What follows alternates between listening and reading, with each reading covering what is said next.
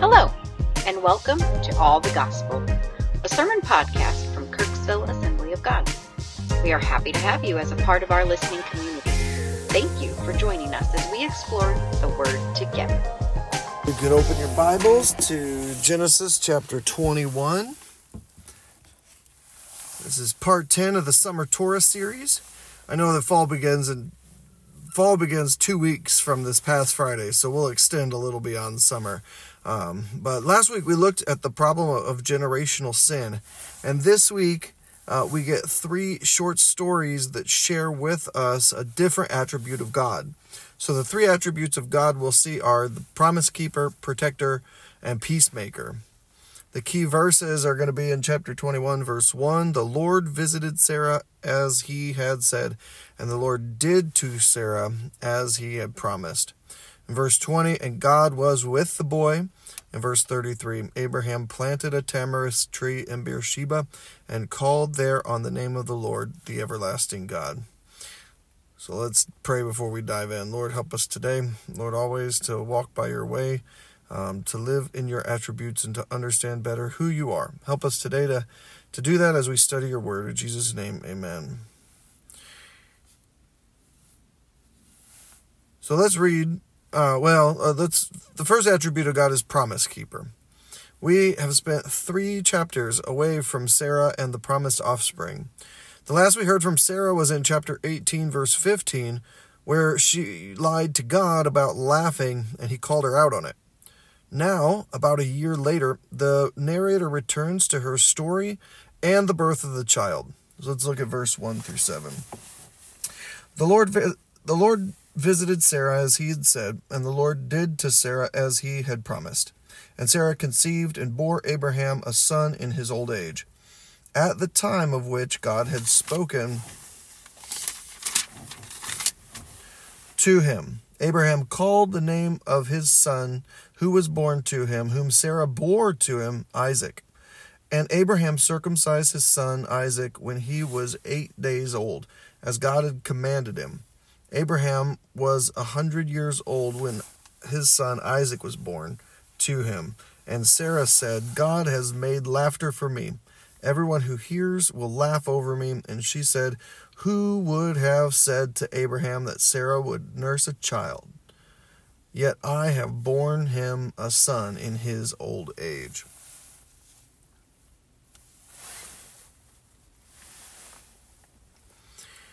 The Lord visited Sarah as he had said, and the Lord did to Sarah as he had promised.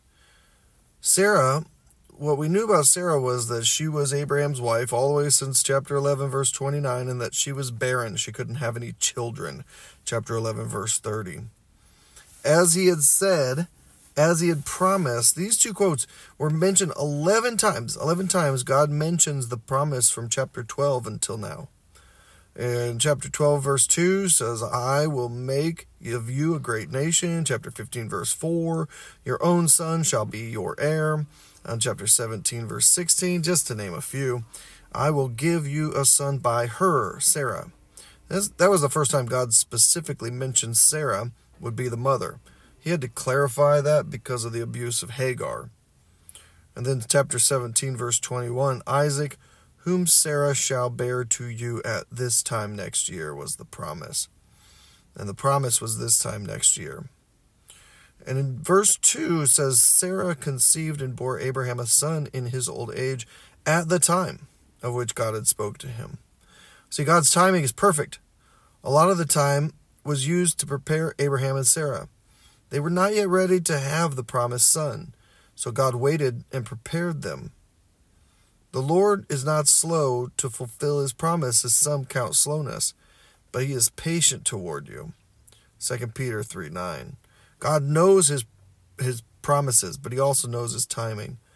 God is the promise keeper. He is patient with us, but are we patient with him? Because this promise took 25 years. Sometimes God isn't the problem. Sometimes we are. We're not ready for the fullness of the promise God gave us, and if he gave it to us now, we would be destroyed by it. So he forms us, tests us, challenges us, teaches us, loves us, picks us up when we fall, all so we can be prepared when the time comes. David couldn't have fought Goliath without his shepherd training. So don't get ahead of God. Trust him, even over time. Abraham, we see, also hold up his end of the bargain. In verse 4, Abraham circumcised his son Isaac when he was 8 days old, just as God commanded him. This verse about Abe's obedience is the central verse of the 7 verses in this story. God will keep his promises. We keep our obedience. Without God, we can't. Without us, he won't. If we're disobedient, God will not fulfill that promise. We're not ready for it yet. Sarah is so moved by God's impossible work in her life that she laughs. The first time she laughs, it reflects her doubt. This time, her laughter is a celebration. Verse 6 says, God made laughter for me. Everyone who hears will laugh over me. The language is similar to Eve's in Genesis 4:25. And you can check that out for yourself. Indicating that this is the line through which the promised one, the snake crusher, would come. The author relaying Sarah's laughter back to Eve and her children. So point number 1, we have to trust God over time. The second attribute is God is protector. Ishmael responds to Isaac's birth with laughter as well. Some translations say mocking. So Sarah kicks him and Hagar, his mom, out of the camp. Let's read verse 8. And the child grew and was weaned, and Abraham made a great feast on that day that Isaac was weaned. But Sarah saw the son of Hagar the Egyptian, whom she had borne to Abraham, laughing. So she said to Abraham, Cast out this slave woman with her son, for the son of this slave woman shall not be heir with my son Isaac. And the thing was very displeasing to Abraham on account of his son. But God said to Abraham, Be not displeased because of the boy, and because of your slave woman. Whatever Sarah says to you, do as she tells you, for through Isaac shall your offspring be named. And I will make a nation of the son of the slave woman also, because he is your offspring. So she kicks out, Sarah and Abraham kick out Hagar from the camp. Abe doesn't want to, he's reluctant, but God promises to protect him. So God is working in Ishmael and Hagar's life even before they're kicked out. So Abraham sacrifices his firstborn son to the will of his wife. Remember this moment. It will become important in the next chapter. Then things go really bad for Hagar and Ishmael. In verse 15. I didn't read 14. Let's go back. So Abram rose early in the morning and took bread and a skin of water and gave it to Hagar, putting it on her shoulder along with the child, and sent her away. And she departed and wandered in the wilderness of Beersheba. Then, when the water of the skin was gone, she put the child under one of the bushes. Then she went and sat down opposite him a good way off, about the distance of a bow shot. For she said, Let me not look on the death of the child. And as she sat opposite him, she lifted up her voice and wept. And God heard the voice of the boy. And the angel of God called to Hagar from heaven and said to her, What troubles you, Hagar? Fear not, for God has heard the voice of the boy where he is.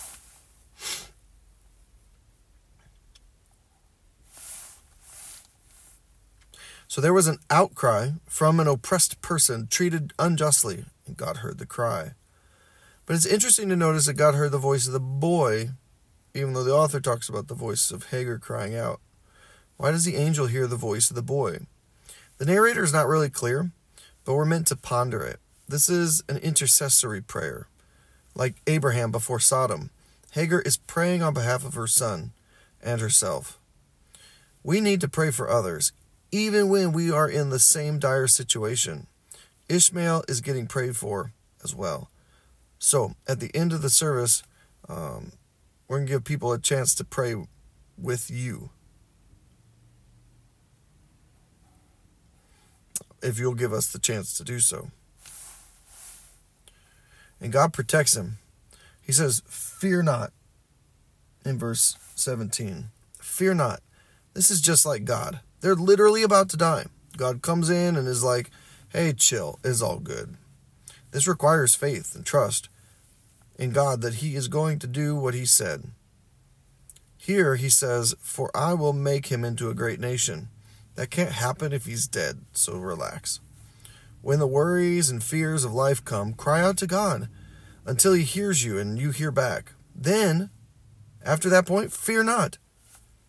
Verse 18, up, lift up the boy, hold him fast with your hand, for I will make him into a great nation. The word up there is the Hebrew word kum. Arise out of inaction and get moving, is what it means. It's not enough for Hagar to just cry out to God. Once God hears, then there is action. Follow his instruction. Lift up the boy, who is, I think, at least a teenager by this point, and hold his hand. God reiterates his promise because I will make him into a great nation. In verse 19, then God opened her eyes, and she saw a well of water. And she went and filled the skin with water and gave the boy a drink. And God was with the boy, and he grew up, and he lived in the wilderness and became an expert with the bow. He lived in the wilderness of Paran, and his mother took a wife for him from the land of Egypt. The last time eyes were opened in the Bible was Genesis 3:7, when Adam and Eve ate the fruit and their eyes were opened, and they became vulnerable and were put out of the garden. Here, Hagar and Ishmael were vulnerable. She lifted up her voice and cried out to God. We could say she ate from the tree of life, and then her eyes were opened, and she found they were in a garden. It's the reverse. In verse 20, God said that he will be with the boy, and God was with the boy, and he grew up. God protected them. God protects his promise. The next time we see Ishmael is at Abraham's funeral. The sons are back together, and there's peace. So point 2, we have to trust God in desperate situations. The third attribute of God we pick up in verse 22, and that's God as peacemaker. At that time, Abimelech and Phicol, the commander of his army, said to Abraham, God is with you in all that you do. Now, therefore, swear to me here by God that you will not deal falsely with me, or with my descendants, or with my posterity. But as I have dealt kindly with you, so you will deal with me and with the land where you have sojourned. And Abraham said, I swear. Abimelech and his general meet with Abraham to make a deal that Abraham will be honest with them. Abraham had a tendency of lying, and they were afraid that God is with Abraham even when he lies. Continues in verse 25. When Abraham reproved Abimelech about a well of water that Abimelech's servants had seized, Abimelech said, I do not know who has done this thing. You did not tell me, and I have not heard of it until today. So Abraham took sheep and oxen and gave them to Abimelech. And the two men made a covenant. Abraham set 7 ewe lambs of the flock apart. And Abimelech said to Abraham, what is the meaning of these 7 ewe lambs that you have set apart? He said, these 7 ewe lambs you will take from my hand, that this may be a witness for me that I dug the well. A conflict arises between Abraham and Abimelech. Abraham goes out of his way to prove he is being honest. But did you notice it in verse 27? So Abraham took the sheep and oxen and gave them to Abimelech. This is it. Finally, Abraham becomes the blessing to the nations. It's the promise from Genesis 12:2. I will bless you and make your name great, so that you will be a blessing. And in you all the families of the earth shall be blessed. Then in verse 31, therefore that place was called Beersheba, because there both of them swore an oath. So they made a covenant at Beersheba. Then Abimelech and Phicol, the commander of his army, rose up and returned to the land of the Philistines. Abraham planted a tamarisk tree in Beersheba and called there on the name of the Lord, the everlasting God. And Abraham sojourned many days in the land of the Philistines. A treaty was made. A well of water was secured. a tree was planted. We had peace, we had water, we had a tree. This is more garden imagery. A tree of life by waters of life, and peace on earth, goodwill toward men. God wants us to live at peace with one another. Abraham did not perform perfectly in life by any stretch of the imagination. He made a lot of mistakes. He took God's plan into his own hands. He lied and cheated and abused people. But God does not require perfection from us. He requires obedience. He will work with us. He is patient with us. And point number 3, we have to trust in God's way. The problem is, question, are we trusting God today? We have a culture that tells us to trust in many other things. Trust ourselves. Trust the politicians, or trust our politician. Trust the experts. Trust the non-expert social media critics. Trust the government, or trust the market. What do you put your trust in? Because all of these things will fail. They will not lead back to the garden, like all of our stories did today. Only by putting our trust in God can we get back to the garden. That is, can we get back into the presence of God. We can't see it we can't see it though, the garden, like Hagar, because we're blind to God's options, blind to spiritual realities. We're blinded by the things of this world, the glitz, the glamour, the waste and the worry, the distractions and the despair. But when we cry out to him, he will open our eyes to the supernatural possibilities that he has for us. And when we trust in God over time, we trust God in desperate situations, we trust God's way. Each story saw a person get back to a garden-like setting, but only after they passed through a test or a trial and have to rely on God to do so. God wants our eyes open. It's no coincidence that Jesus opens eyes 8 times in the gospel. Matthew 9:30, Matthew 20:33, Mark 8:25, Luke 24:31 is the road to Emmaus, guys, which we've all studied together in Bible Engagement Project. He opened their understanding. And in John, several times. In fact, he says it is part of his mission. In Luke 4:18 and 19, where he's describing his mission, he says, "The Spirit of the Lord is upon me," this is from Isaiah, "because he has anointed me to proclaim good news to the poor. He has sent me to proclaim liberty to the captives and recovering of sight to the blind." Jesus fulfills that scripture today and every day. Are you having trouble seeing God in your life today? Maybe it has been a really long time for you, and you could use God to move in an impossible way. Maybe you're in a desperate situation and need some immediate relief. Maybe you have a conflict and need some peace. Will you cry out to God today until you hear his voice, like Hagar? Once you do hear him, then you will need to do what he says to do. Abraham and Hagar both had actions they needed to take even after God moved. Maybe you feel a lot of stress at work or home because of bad relationships. It takes 2. So you need to go and mend that relationship. You could try giving them 7 ewe lambs and see if that helps, but definitely begin to pray for the other person. And then go to them, understanding that you've been part of the problem, the plank in your own eye, and talk to them and try to resolve the conflict. Maybe you've got a pain and you're avoiding the doctor. Get up and go and find relief there. Maybe you're overburdened with work or school and you need to make time to spend with God. Maybe you're working so hard for money that you've become lazy toward the things of God and you feel distant from God's garden. But the wellspring of God's presence is right here.